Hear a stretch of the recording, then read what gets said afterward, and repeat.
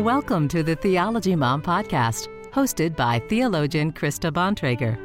Each week, Krista provides practical teaching to help everyday Christians gain a deeper understanding of their faith. And now, here's Krista.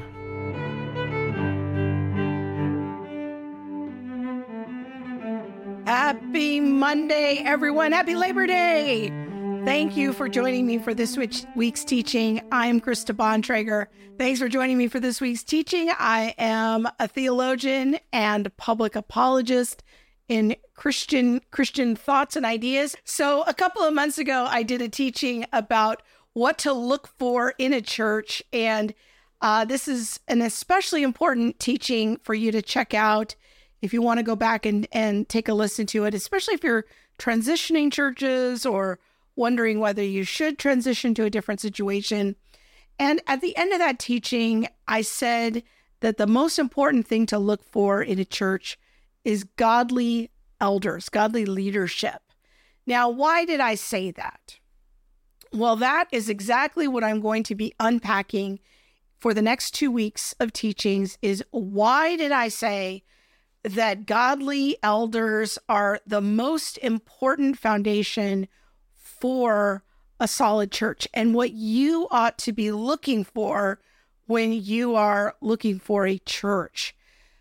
Godly leadership is in high demand, but very sparse these days. And yet elders, leaders, these are the God-appointed foundation for a vibrant, healthy local church. When a church blows up, it is not because something suddenly went wrong. The blow up, the split, the disintegration of a local church is actually the result of hundreds and possibly even thousands of small decisions that the leaders have made over a long period of time. And this is especially true if that leadership team, most of the members of it at least, have a mindset of not rocking the boat, just going along to get along, not calling out maybe a lead pastor who's a little bit out of pocket, prideful, arrogant. When the leaders do not follow the injunctions of Scripture, this is why we have sick churches and unhealthy churches, okay? Godly, theologically informed leadership can help a church navigate through a season of difficulty, season of transition. It can help a church navigate through the choppy waters of a very divisive election year or through a pastoral transition. On the other hand, a group of passive, cowardly leaders who will not have the hard conversations that are needed. They won't recognize real problems. They won't hold people accountable. That group of leaders will not be able to preserve a church through hard times. And that church more than likely will splinter and break. Godly leadership is a vital component to help even us as regular Christians to be able to navigate the choppy reality of living in a fallen world. And we are really going to get into that point in part 2 of this series. But for today, in today's teaching, I'm going to explain what the Bible has to say about local church leadership.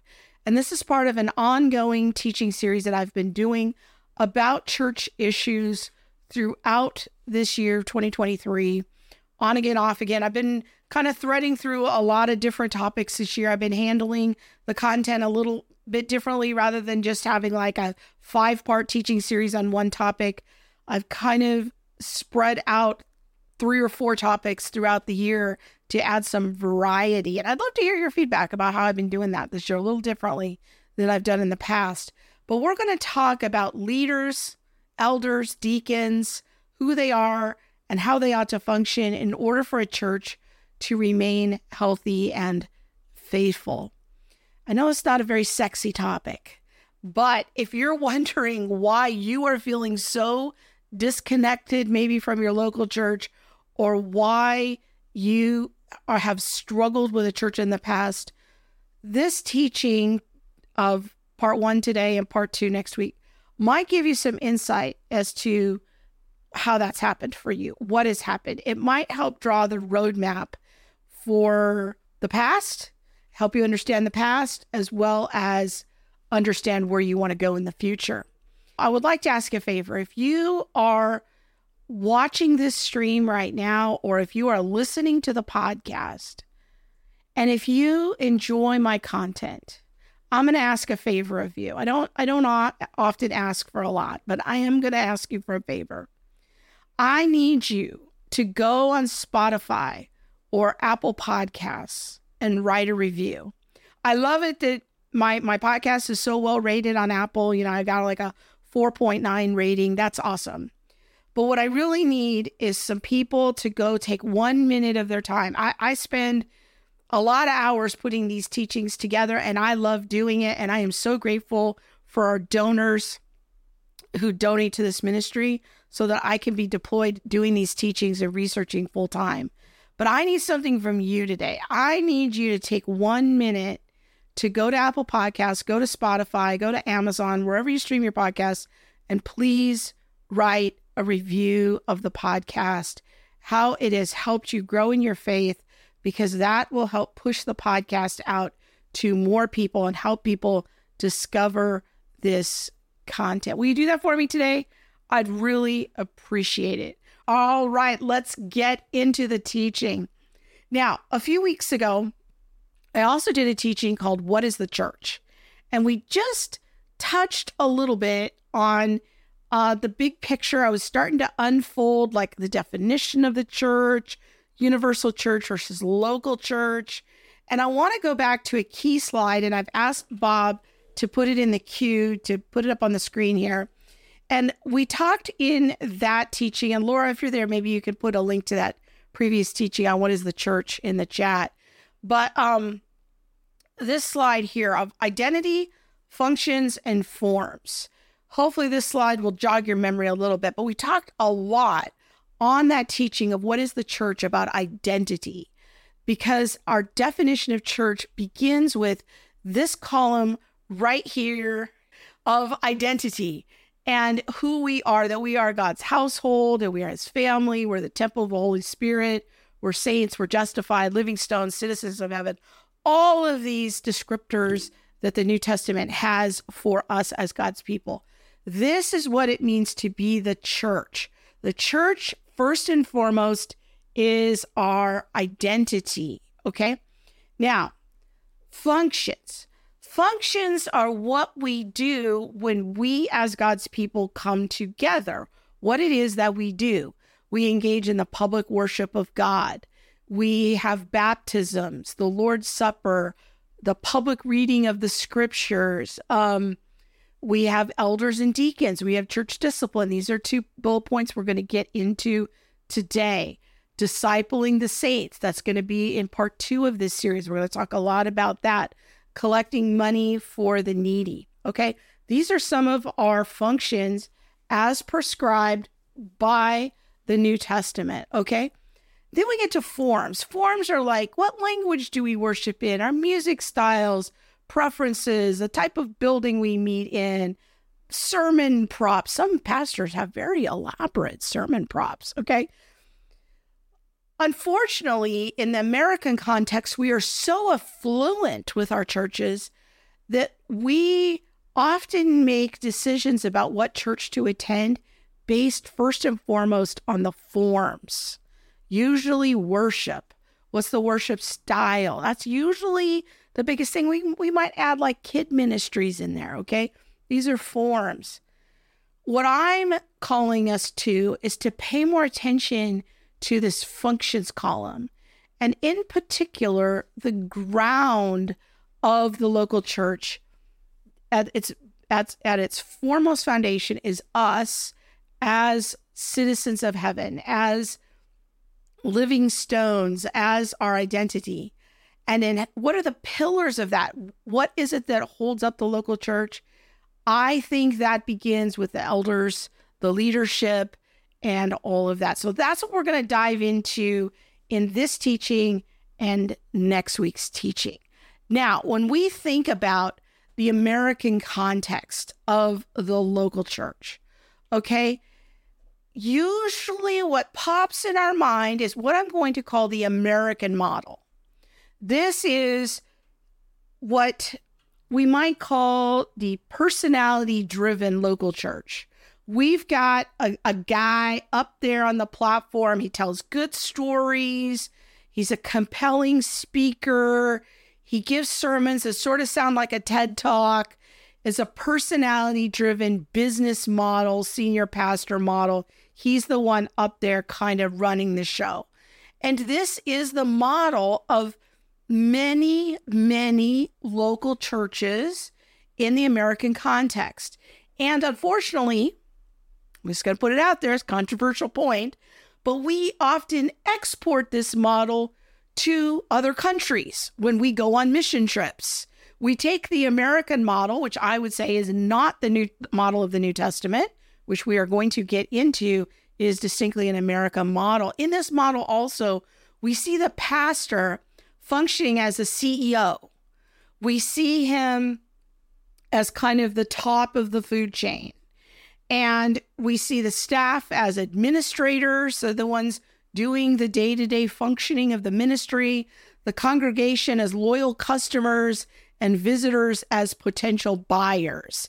And again, I am purposefully using business type language here because I do think that the American model for the church is a business model. We have taken the secular business model and brought it into many of our local churches. And I think that this is common and not biblical. And so part of why I'm doing this series is I want to highlight for you and get into the details of the New Testament to help us understand and think about what does the Bible actually have to say about how we are to organize our local churches. Now, with that said, there are a few competing models. We're going to look at we're going to focus the conversation on some of their similarities, but I do want to have transparency that there are competing models for how local church leadership should be organized. The first model is what I'm going to call the magisterial model. And this is what we think of when we think of Roman Catholic, Orthodox, Episcopalian, or Anglicans. This is the magisterial model. And we hear often about three offices in the magisterial model. We hear the term bishop, priest, and deacon, okay? And the bishop is kind of over a region with a lot of priests underneath him. And then in local parishes, there would also be deacons serving those local parishes. And so this is what I'm calling, again, the magisterial model. Now, Presbyterians and Methodists use a little bit different model, has some similarities to the magisterial model. It's also a little bit different.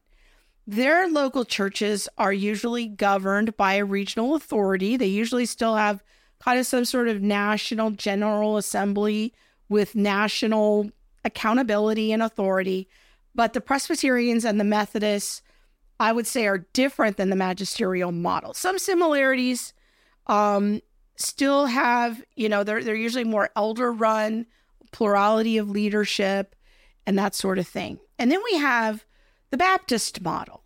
The Baptist model is the local congregation. They're really self-governing. Usually the Baptists, they might have a national affiliation, but they usually don't go to national meetings and have national policies. Generally, one of the distinctive features of the Baptist model is that it's a local congregation that's self-governing, okay? And there's little, if any, national oversight. So if we think about the Southern Baptist Convention, for example, even though it's a large conglomeration of Baptist churches, they're just cooperating together for Sunday school curriculum and missions sending both in North America and overseas. But technically, each of the churches in the Southern Baptist Convention is its own self-governing entity. Now, a final model is the very free and loose model of the Quakers and the Brethren. And in this structure, there's often little to no formal leadership structure. There's just kind of this reliance on the Holy Spirit, more impromptu. And I'm speaking historically. Now, these denominations do tend to be a bit more progressive these days, but I'm just speaking here in general about their leadership structures. So those are the basic four models. Again, it was the magisterial model, the Presbyterian Methodist model, the Baptist kind of independent model, and then the Quakers and Brethren, which is very little leadership structure. So here is kind of my definition of a summary of how I see things based on my best understanding as of today of what Scripture teaches. And that is that local churches should be led by a plurality of elders, served by a body of deacons, and be accountable to the congregation as they glorify God by carrying out his mission in their community and beyond. Now, you might say it's sort of a blend of the Presbyterian and the Baptist model. That's my best understanding of Scripture. Not to slam on my friends in the more magisterial model. I understand what they're doing. I see their project. I have respect for that. I can see some pros and cons there. But this is a summary of my point of view as best as I understand the scriptural teaching as of right now. Okay, let's get into some questions here.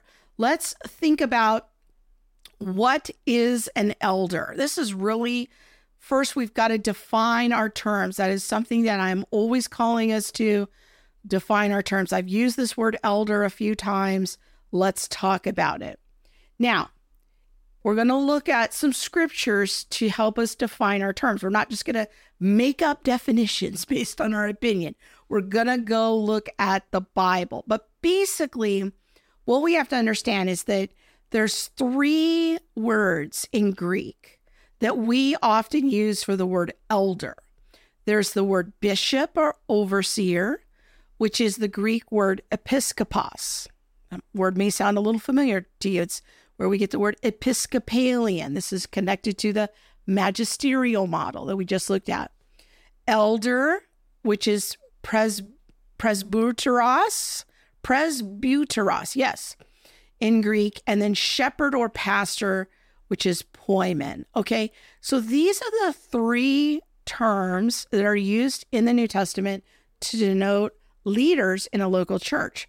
The question is are these all talking about the same position, or are these three separate positions? Okay, so that's why there's a little question mark there on the slide. Three titles for the same position, question mark, bishop or overseer, elder or shepherd and pastor. Okay, let's look at a few scriptural passages. We're going to start off with Acts chapter 20, verse 28, and take a deep dive into the word episkopos, sometimes translated as overseer in the New Testament. So it says in Acts 20:28, and we're going to see the word overseers. Watch out for yourselves for all the flock in which the Holy Spirit has placed you overseers. Now, do you see that word right underneath the overseers? That Greek word episkopos. So this is the word overseers. To shepherd, poimaino. Okay, so here we have in the same context an overseer who shepherds. That's going to be a critical piece of data that we're going to come back to. Shepherd the house of God. Okay, we're going to scroll down to Philippians 1:1. And what we notice here is very interesting is we see Paul writing to the church in Philippi, and he uses two different titles. He uses the word overseers or episkopos and deacons. So it seems like the leadership structure in this church at Philippi is one of elders or, overseers and deacons. Okay, we're going to scroll down to 1 Timothy chapter 3, verses 1 and 2. All right, this is a trustworthy saying. If anyone aspires to the office of overseer, episcope, okay? So here we have overseers. This is a good work. It is a good thing. All right, let's scroll down one more time to Titus 1:7. For it is necessary for an overseer or episkopos to be above reproach. All right, so these are the key uses of this word overseer or episkopos. And again, we're asking the question, are these words elder, overseer, and shepherd the same thing, or are they three different offices?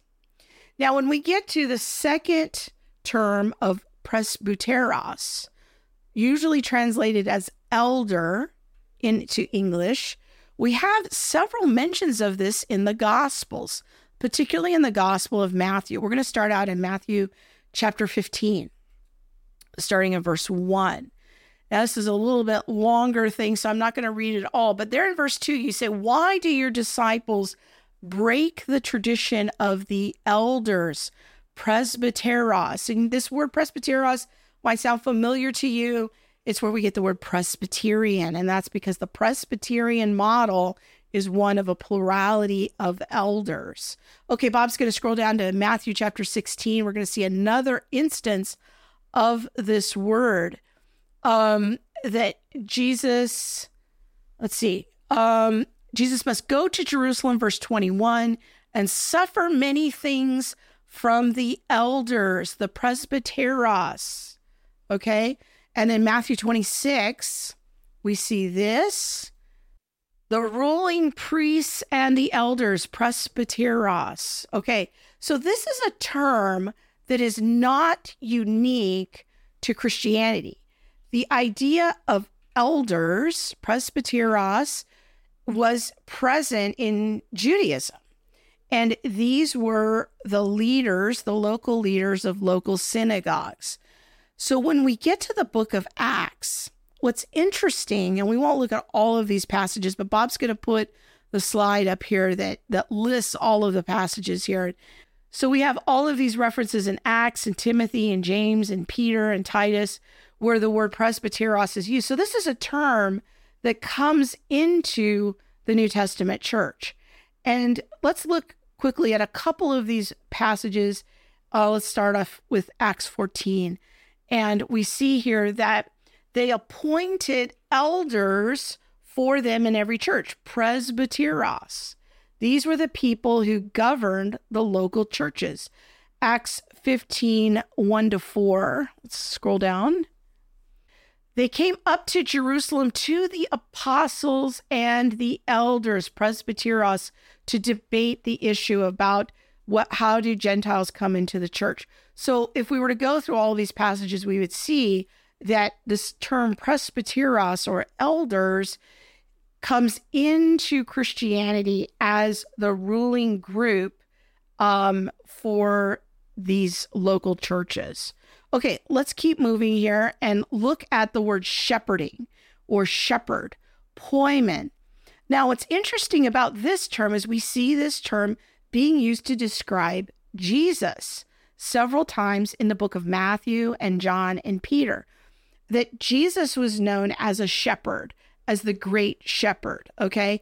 And so it is the same word that then we're going to skip ahead, Bob, to the New Testament church. We're going to see just shepherd in the book of Acts, chapter 20, 28, and Ephesians 4, and 1 Peter 5, 1-3, Acts 20, 28. He says, watch out for yourselves for all the flock in which the Holy Spirit has placed you, overseers, episkopos, to shepherd the church of God. So here again, we have these two words next to each other. Scroll down. Let's look at the next one, Ephesians 4. This one is key. It says that the Holy Spirit has appointed some to be apostles, prophets, evangelists, pastors, poimen, and teachers. Okay, so this office of pastor, shepherd, Is this the same as overseers? Presbyteros as elders? This is the question that we must answer. Well, to summarize the matter, I think these are 3 titles for the same position. I think that presbyteros is the same thing as episkopos, is the same thing as poimen, or in English, we could say the presbyter, the elder, the overseer, the bishop, the pastor, the shepherd. These are all the same things. Based on my study of the New Testament, it seems that these terms are used interchangeably.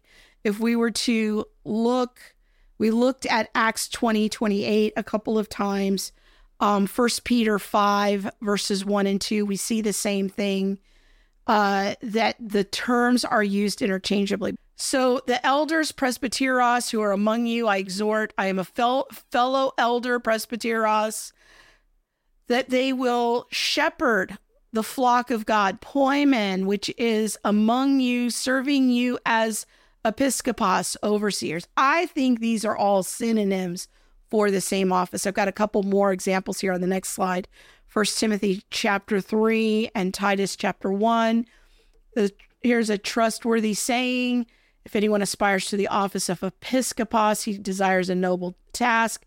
It's almost the exact same phrasing in Titus 1 where it says, appoint elders presbyteros in every town. I think that these are all the same title. Now, the magisterial model breaks out the bishops from the priests. I personally am of the persuasion that it's all the same office, but you can do your own Bible study on that. Where there is more agreement, I think, is that the elders, whatever you want to call them, the overseers, the pastors, are the successors to the 12 apostles. We see in the ministry of Jesus at the end of John chapter 20, he gives the 12 the Holy Spirit. And this is before Pentecost. He breathes on them so that they are filled with the Holy Spirit. And it is just the 11 at that point because Judas is no longer one of them. And that is at the end of John chapter 20. One more little issue that we have to think about is apostolic succession versus creedal succession. In the magisterial streams, we see that bishops represent a direct, uninterrupted line of continuity from the first apostles to Jesus Christ. So if you ask a bishop who is in the Orthodox stream or the Roman Catholic stream or in some of the more high church Anglican streams, they will be able to tell you their apostolic succession. They can kind of trace that family tree all the way back to the apostles. It is the job of the bishop in the magisterial stream to preserve orthodoxy and to preserve those core doctrines. Now, those of us who are more in the Baptist stream of things or the Presbyterian stream, Methodist stream, we believe in something called creedal succession, okay, where elders represent the elders, the leadership, the pastors represent a direct, uninterrupted line of continuity of faithful doctrine from the first apostles until now. So we, as more in these other non-magisterial streams, we also believe in succession, but we call it creedal succession, where we are trying to preserve a continuity between what Jesus and the apostles taught, and that this is one of the key jobs and functions of the elders and pastors in the local church, is to preserve sound doctrine and preserve that uninterrupted line of continuity of faithful doctrine from the first apostles until now. Okay? So those are some foundational issues. So now we're going to get into the next section of the teaching, which is who is qualified to be an elder. Now, going back for a minute to the American model. The American model often selects leadership based on personality or men of influence. Often what happens in the American model is that we pick men in the church who are affluent. Maybe they have started a successful business. Maybe they're doctors or lawyers or people who are prominent in the community. And so we pick these men of influence to be on our elder group and our elder team. But is that actually the biblical way of going about it? And I say no. This is not how we do it. So if we're thinking about the overseer, the episkopos, from 1 Timothy chapter 3, these are his qualifications. He is to be above reproach, a man of one woman, clear-minded, dignified, able to teach sound doctrine, manages his household, has submissive or obedient children, hospitable, gracious, self-control. And then on the other side of the slide, I have all the nots. Not quarrelsome, not violent, not addicted to alcohol, not a recent convert, and not greedy. So it's both the positive affirmations of what he must be, as well as the negatives of what he cannot be. All right. So if we're going to think about godly leadership, we should notice a couple of things here. One is that having sound doctrine doesn't necessarily make someone qualified to be a leader in God's household. It is a necessary requirement, but it is not a sufficient requirement. Okay? And we have to have, coupled with the ability to teach sound doctrine, godly character qualities. So it's not just orthodoxy, he must also have orthopraxy. All right? So he has to have a life that reflects godliness. And these are some of those requirements. All right, if we go to elders or the presbyteros in Titus chapter 1, which again, I think these are synonyms. Notice we have a lot of the same characteristics: above reproach, man of one woman, has Christian children, hospitable, good, self-controlled, just, holy, and disciplined. And again, on the other side of the column there, not a chronic drunk, not rebellious, not arrogant, not quick-tempered, not violent, not greedy. These traits on the right side of the slide, this is how you know somebody is acting like a pagan, that they're a non-Christian, is if they have these problems in a chronic, habitual, unrepentant sort of a way, okay? So these are the qualifications. If we were to continue, 1 Peter chapter 5 also has a similar passage. It says, a shepherd must be eager to serve, does not pursue dishonest gain. That kind of echoes the issue of greed in Paul's instructions. He's an example of godly living. That's an umbrella for a lot of the terms we saw in Titus and Timothy, and not lording over the church. Okay, so these are the qualifications to be a leader in God's household. Notice, I want you to notice something here. God's instructions are not pick prominent members of the community. Pick successful business people. I don't know if any of you have ever read the book of Philemon. The book of Philemon is about a slave named Onesimus. And somehow Philemon and Onesimus get separated from each other, okay? And Paul meets Onesimus the slave, and he's sending him back to Philemon, but he says, I want you to receive him back, not as a slave, but as a brother in Christ first. Okay? What's interesting to me about Onesimus is that according to church tradition, Onesimus, this former slave, went on to become a bishop. I love that because it reminds us by example that in God's household, it's not about your material wealth that makes you a qualified candidate to be an elder, to be an overseer in God's household. No, it's about your ability to teach sound doctrine and that you have godly character. How often do local churches miss godly men because we are focused on finding successful men according to the American definition?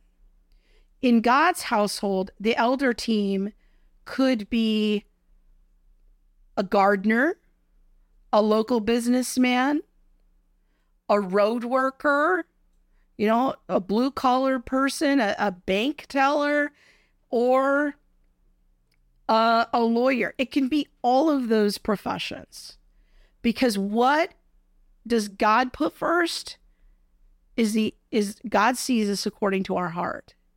So if we're going to pick godly elders, if we're going to do the local church God's way, then we must take off our worldly glasses and stop looking for men who, according to the world's ideas, are qualified, and look for men who are qualified according to God's standards. Okay, let's press on and answer the question, what does an elder do? What is his job description? Okay, so we're going to look at Acts chapter 6. So what we notice here is that there is a difference between what we're going to see in a moment of what the deacons do and what elders do. What we see here is that the widows needed food. The 12 called together all of the leaders. And it says, it is not right for us to neglect the word of God in order to wait on tables. So one of the first things that elders are called to do is to preach the word of God. Okay. So they select out people who have, according to tradition, become the first elders, who are the ones that serve.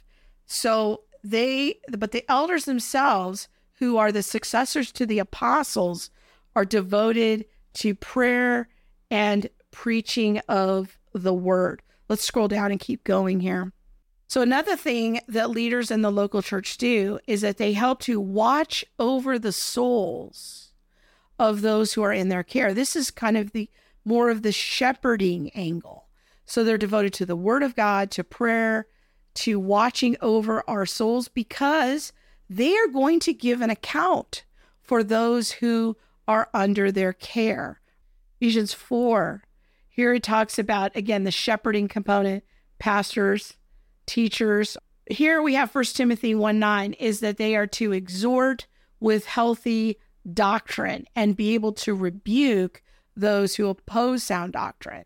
So these are some of the job qualifications of an elder. They have to have a devotion to the word, to prayer, taking care of the souls of people, preaching the word. They've got to be able to rebuke rebuke unsound doctrine, teach sound doctrine.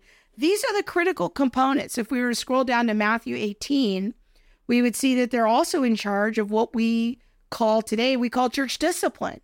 They are in charge of arbitrating truth of a matter, that they are part of the system that God has set up, that when people have disputes, they can't resolve their disputes by themselves. They go to the elders. And we see that in Matthew chapter 18. If a person still refuses to repent, you go tell it to the church. Well, who are they telling exactly in the church? They're telling the elders.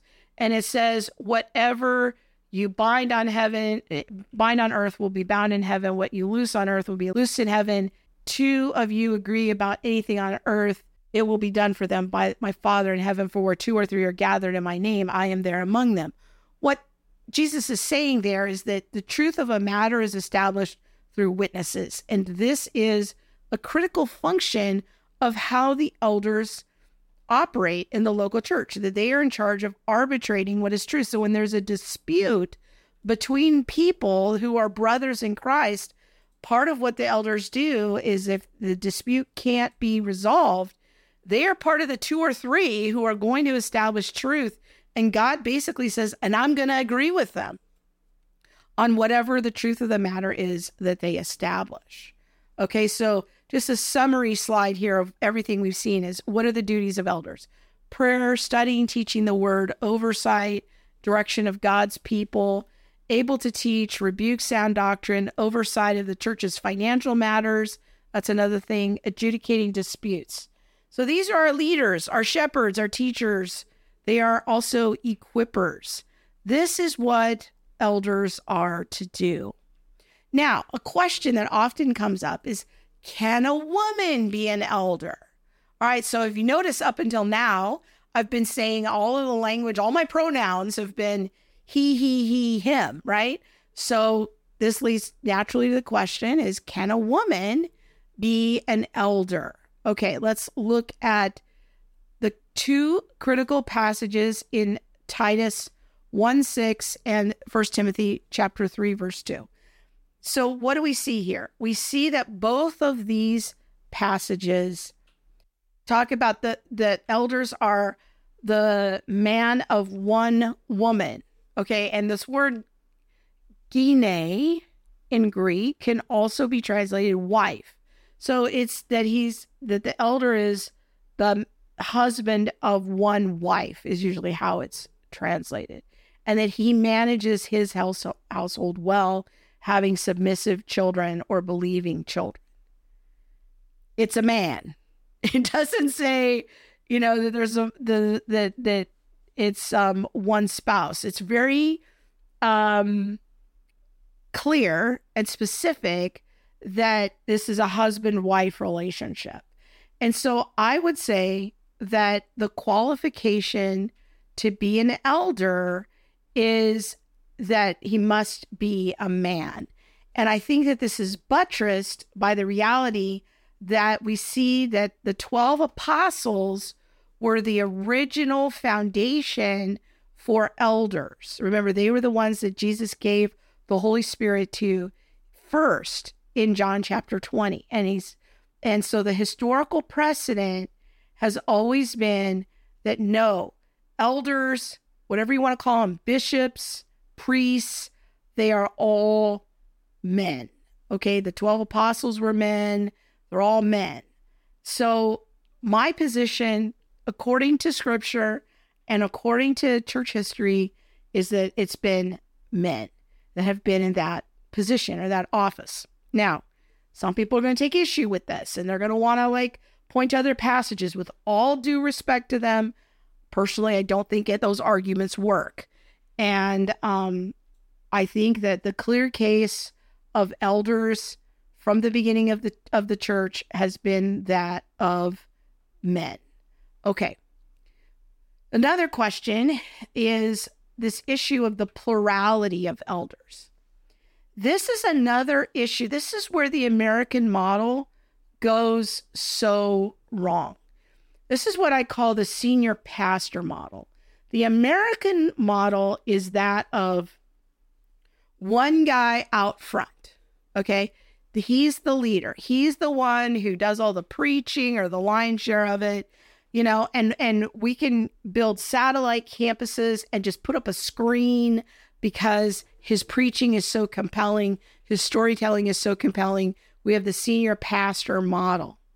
But this is not what we see in Scripture.